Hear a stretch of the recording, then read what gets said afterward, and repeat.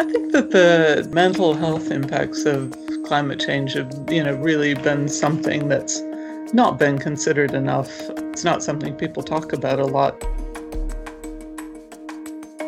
But when you look at some of the essential things that climate change is bringing, particularly around just wilder weather, fiercer floods and storms and fires and this kind of thing, almost always that leads to more damage, more loss of life, more displacement of people. And we know that all those things have mental health impacts. My name is Ziona Eob, and I am the Communications Officer for ISD's Resilience Program. It's no surprise that you end up getting anxiety and depression and more demand on mental health services. This is the Down to Earth podcast. This podcast is about extraordinary ideas for a better world. And then I think there's the other aspect of mental health around climate change, which is just the kind of, what some people call existential fear that surrounds this, or even kind of moral anxiety around what's happening, where people are just worried and they're not quite sure how to explain to their kids, and they're not sure if they really worry about this at all, how they should be behaving, and if their behavior is against their views and their what needs to be done. So it all creates a lot of tension. In today's episode, we'll be talking about the impacts of climate change on mental health.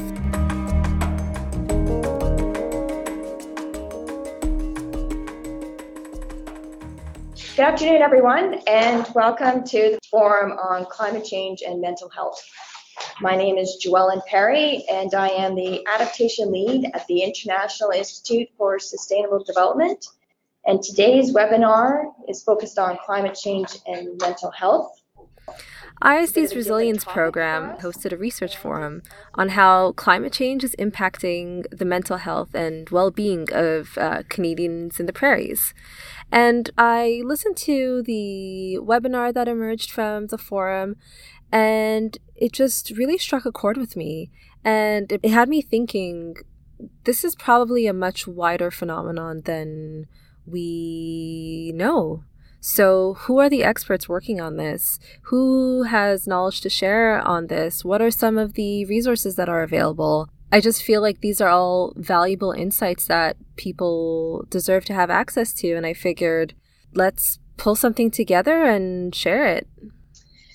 So to get things started, I'd like to introduce Katie Hayes, and she will be providing an overview presentation on the linkages between climate change and mental health. So I spoke with Katie Hayes, who's with the Dalla Lana School of Public Health at the University of Toronto.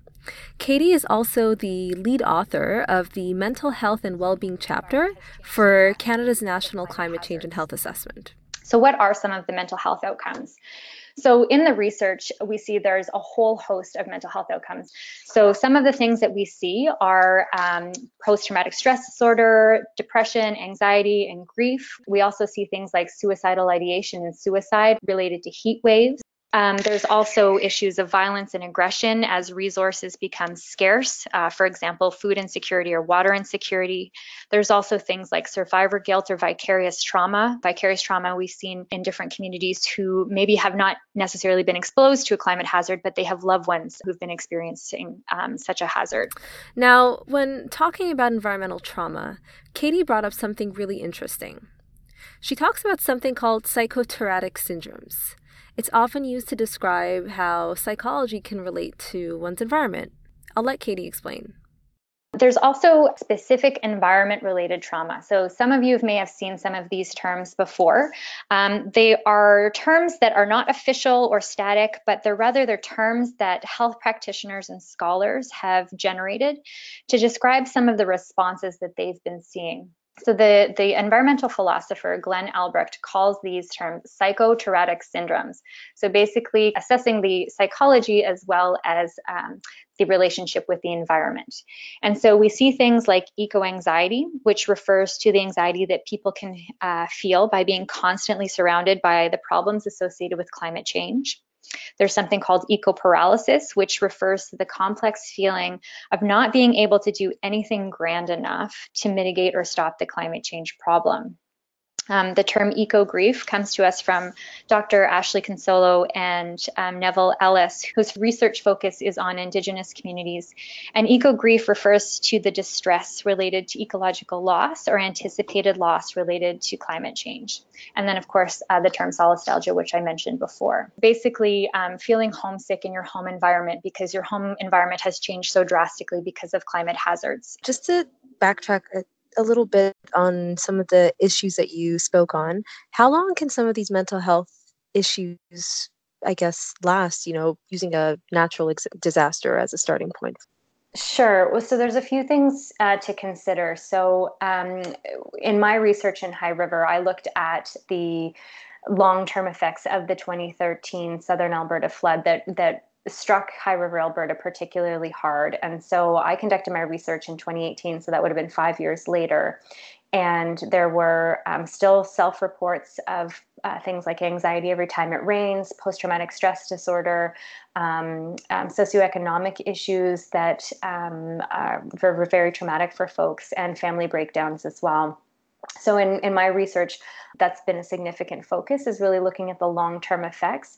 There's no magic number, however, because we really need to consider that the mental health effects of an extreme event like a flood or a hurricane or drought or wildfire, those impacts occur within the social determinants of health. And so what that really is basically saying is that we all come to the table with all of these other social, biological, cultural, environmental factors that are compounded by an extreme event like a flood or a hurricane or a wildfire, for example. So, those who have low socioeconomic status, who have pre-existing mental health or physical health issues, people who are racialized in society, the effects of a flood or an extreme event are going to be compounding those other determinants. And so really what we're seeing is that it can compound trauma. Right. So there's no magic number of time frame how long someone's going to experience the mental health effects, because they're often compounded by other life experiences. And it's really important to consider those things, especially when we're talking about a climate-related extreme event, because we're so focused on providing response. So emergency response goes in, we get shelter and food and family reunification. But then 2 to 3 years later, when funding has dried up or when those resources are sent to another location, that's really difficult because communities are still reeling. And so there needs to be a more significant focus, not only on response, which is very much needed, but on recovery. And recovery can take a lifetime. Katie has come across a broad range of solutions to address the impacts of climate change and mental health. Some examples include mental health guidance during climate emergencies, psychological first aid, or even land-based healing, which has been traditionally practiced by many Indigenous communities. Things like forest bathing, which is a common practice in Japan amongst folks who are dealing with different stressors and trauma, not necessarily just specific to climate change, but that connection with nature. So bathing in the forest, really taking time to spend time in nature and appreciate nature, that can also enhance our well-being, but also enhance our responsibility to care for and be stewards of the environment. So that's one way where people can, get outside more, get in touch with nature, whether it's gardening, whether it's taking walks outside or what have you. Those are kind of, I think, one of the most accessible ways for anybody to explore some of these responses that they're having. One innovative approach to addressing climate change and mental health comes from the New York University Environmental Health Clinic. The clinic takes patients who are often frustrated with the lack of progress on climate change. What the Environmental Health Clinic does is they accept impatience. So it's people who are impatiently waiting for legislative change on climate change, and they're prescribed with actions for environmental action. So it's really addressing that problem-focused coping. I wanted to also just briefly touch on an interesting approach in High River. So following the 2013 flood, the municipality created the Safe Spot initiative to help build citizen capacity to support mental health. And what this initiative does is it trains businesses and agencies in psychological first aid. So businesses around the community, for example, your local hairdresser or coffee shop, people will receive training in psychological first aid, and then they're post a large orange dot on their establishment window. And this orange dot is to let community members know that this place of business is a safe spot to talk about their mental health. And the objectives of this program is that any door is the right door to seek mental health care in the community. Earlier today, I was following up with Lori Braverock, who was also on the webinar with you. And we were just talking a little bit about climate change and mental health in her community, and this sort of overlap with colonialism and this feeling of loss of land a second time over, and it can be really triggering. Yeah. How does that sort of fit into, the eco-anxiety and the solastalgia topics that you mentioned earlier? Yeah, well, I think, again, those who are on the front lines of this issue are those who have close ties with the land and a connection with the land. So in particular, Indigenous peoples in Canada, they are on the front lines of climate change. And they also, as I mentioned before, is that when we're looking at the issue of climate change, we have to consider the issue in the broader social, cultural, environmental, and biological determinants of health. And so things like experiencing colonialism and racism and marginalization, those are compounding effects that continue to be triggered by climate change. So as you mentioned, that loss of a sense of place, again, is very triggering for folks. And so we need to consider who's on the front line and what can we learn from those who are on the front line, and what are their needs and what's the best way to support. Because I think that it's also important to consider that we need to build that capacity to cope, and we need to use local and traditional knowledges to strengthen that.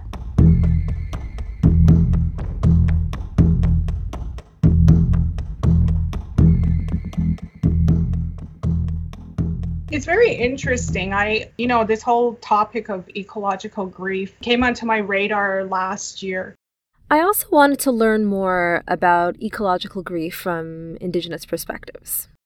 I was asked to speak on the subject, and when these ladies got up and they presented, and I was telling my husband, I said, it's so strange that ecological grief that they're experiencing are still our places. It's almost like we're losing all of this all over again. I spoke with Misamaki Lori Braverock, who's a member of the Kainai Blood Tribe, and Amskapi Piikani Blackfeet Tribe.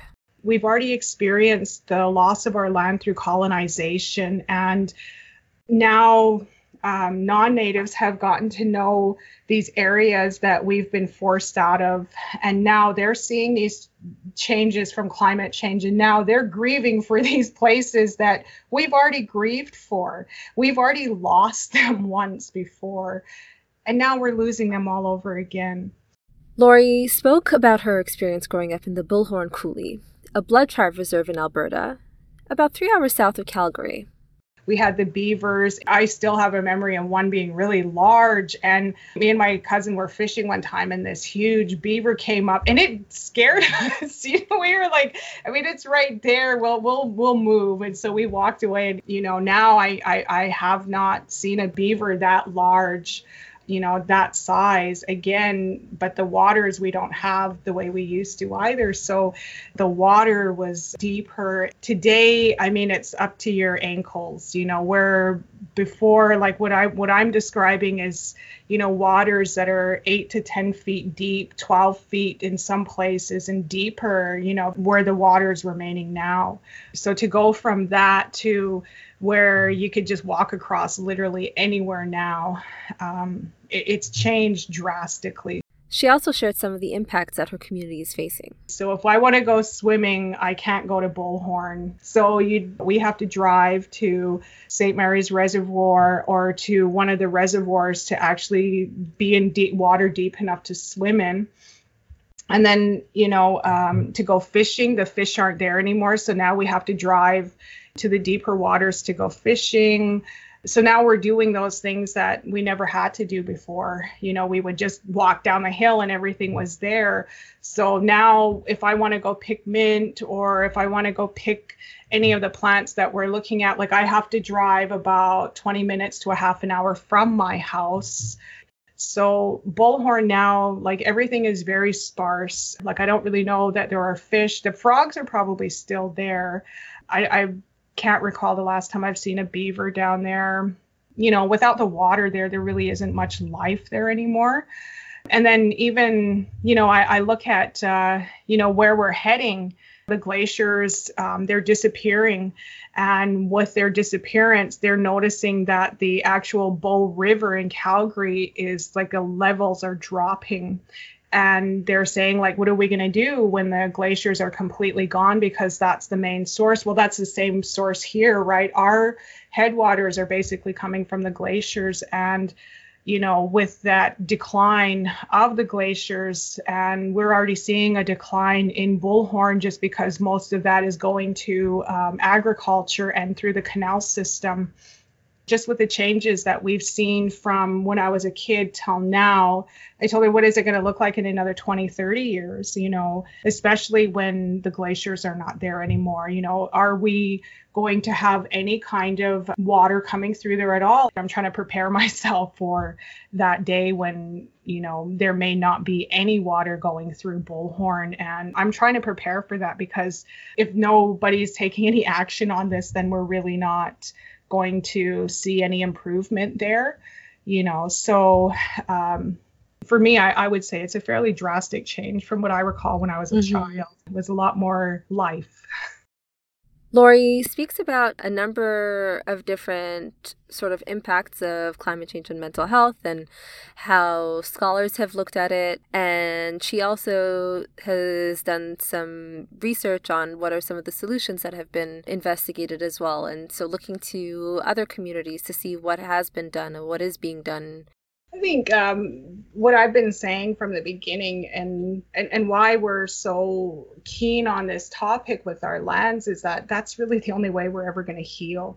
The more time we spend on the land doing our cultural activities, the buffalo harvest, going out picking berries, going out picking mint, it's our culture, our cultural activities, and going back to the land, spending time on the land, and healing ourselves, but also learning how to heal the land. That to me is, I think, the best thing for anyone's mental health is to just spend time outdoors. So just hearing Lori Brave Rock kind of bring something that has been probably felt by many communities for a very long time and bringing it forward in a way that I don't want to say legitimized, because it's always been legitimate, but like she's bringing forth the evidence that's been there for a while in a consolidated fashion.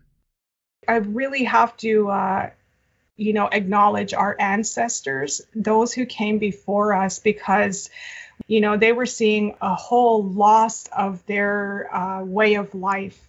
They could not live in teepees anymore. They had to live in a house. They could not have their horses anymore. They were taken away. We had to have a pass just to leave the reserve.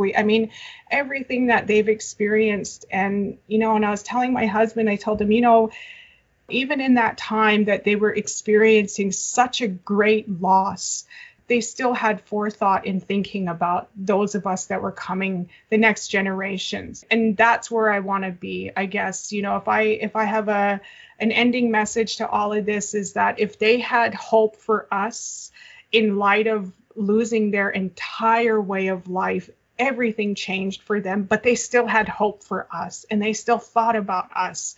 In the face of climate change, it is something so unknown. We don't know. We've never experienced what we're experiencing right now in the history of the world, right?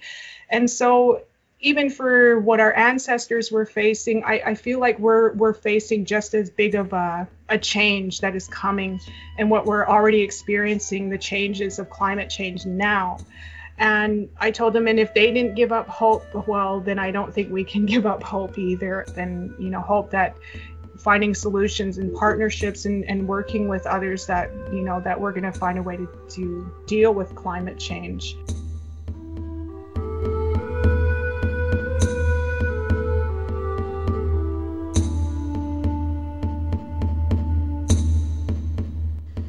Well, I think Indigenous communities often have a very long history of dealing with crises of various kinds, and there are traditional ways of coping and helping people that are in trouble and helping communities recover, and there's a lot to learn from that. Lori Goring is the climate editor with the Thomson Reuters Foundation's news website. She shared some reflections with me about her experience reporting in Fiji, where climate change has been affecting people's mental health significantly. Well, it was very interesting. When I talked to people when I was there in the Red Cross and other groups, they said, Fijians are these people very good at bouncing back from things. They've always had some storms move through. They're used to it. They have a very positive kind of attitude, and they're quick to just sort of shrug things off and move on. But this big cyclone that came through, Cyclone Winston, was so much bigger than anything people had seen before, that all their coping strategies suddenly weren't working anymore. Just to start with, the family that I was writing about, when they heard the storm was coming, they all did what they would traditionally have done, which is moved out of their wooden houses, and they all went to the concrete house in town that was furthest up from the sea, and they waited in there and knew that would be fine because that would stand up. Well, this time the storm was so big it didn't stand up and knocked down the concrete house, and they ended up out in the water, just barely surviving this thing. And then the next part of the coping strategy is that normally when a cyclone came through, it would have knocked out some of the houses, or maybe a quarter, a third of the houses even. But there would be enough place that everybody on the island could just move in with neighbors or relatives until they got rebuilt, and that would be fine. And this time, so many houses came down that there wasn't room for people to do that, and they were forced to leave the island and try to go stay with other people. So suddenly that sort of neighborhood community coping strategy of people pulling together starts to break down because people are forced to leave. I think what struck me was that it is common and it can impact the whole family. And there were really interesting mental stresses too. Things like that often the people on this island of Koro were the rich ones. They were the ones that were growing crops and sending money back to the people in town that were often in university or living, doing something there. And suddenly the whole thing was reversed. The people that had the money and the power and the kind of prestige in the community and the family were the paupers showing up at the door of their relatives in town and asking to be taken in for a while. And people were happy to do that, but you know how it is. Imagine having any of your relatives come and stay for months and months at a time in your house. No matter how much you love them and care for them and feel the spirit, there's going to be a bit of irritation. There's going to be a bit of a pressure. Perhaps if there's awareness of the prevalence and how rampant this is, that might result in an uptick in services. So I think if people don't feel so isolated in their experience in managing this grief, perhaps that could lead to more support. The Red Cross there is very interesting to me. The Red Cross is really good at delivering food and shelter and so on after a disaster. They do that.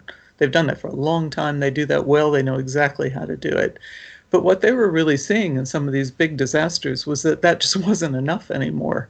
That if you didn't deal with the mental health issues that were happening, it didn't matter how much of the other stuff you delivered. And that also that if you didn't deal with those mental health issues, it was something that was going to fester, and it was going to show up later, those kind of stresses that had never been dealt with, and in all sorts of nasty ways, from domestic violence to substance abuse to things like that. And so it's really important to begin thinking about those and talking about that early on. They were talking about really simple things too, like just warning parents, your kids are going to be scared when they hear thunder and wind and storms, and they're going to come and jump into your bed at night, or they're going to say, I don't want to go to school. And they said, look, you're going to have to be sympathetic and understand where this is coming from, and deal with that in order to help them and not just dismiss it.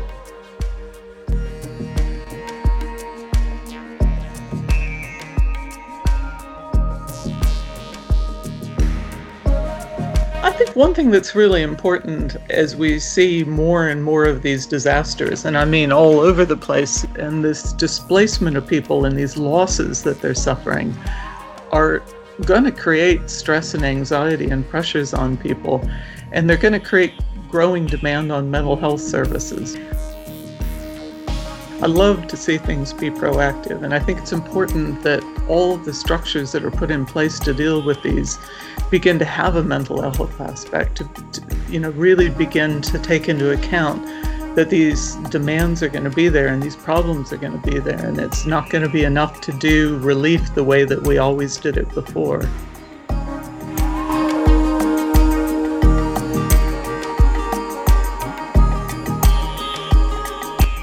I would say that mental health and climate change shouldn't be minimized, and I think that's what really stands out to me, whether it was Lori Braverock or Lori Gehring. And we're looking at two different sets of examples of people dealing with experiences, some of which are drastic, but some of them are just as impactful because they chip away at your nostalgia and your memories and how you sort of lived traditionally, and it's a lot to process. So I would say my biggest takeaway would be that no matter how big or how small, the impact can be just as intense.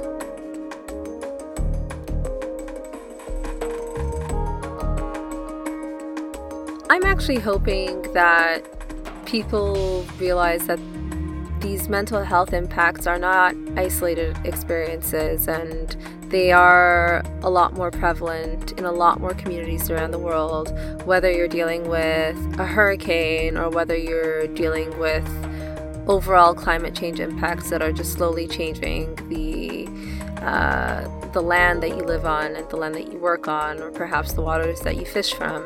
So in a weird way, I'm actually hoping that this brings people together and not feeling alone and realizing that they actually do have a lot more in common and that they don't need to fight this on their own.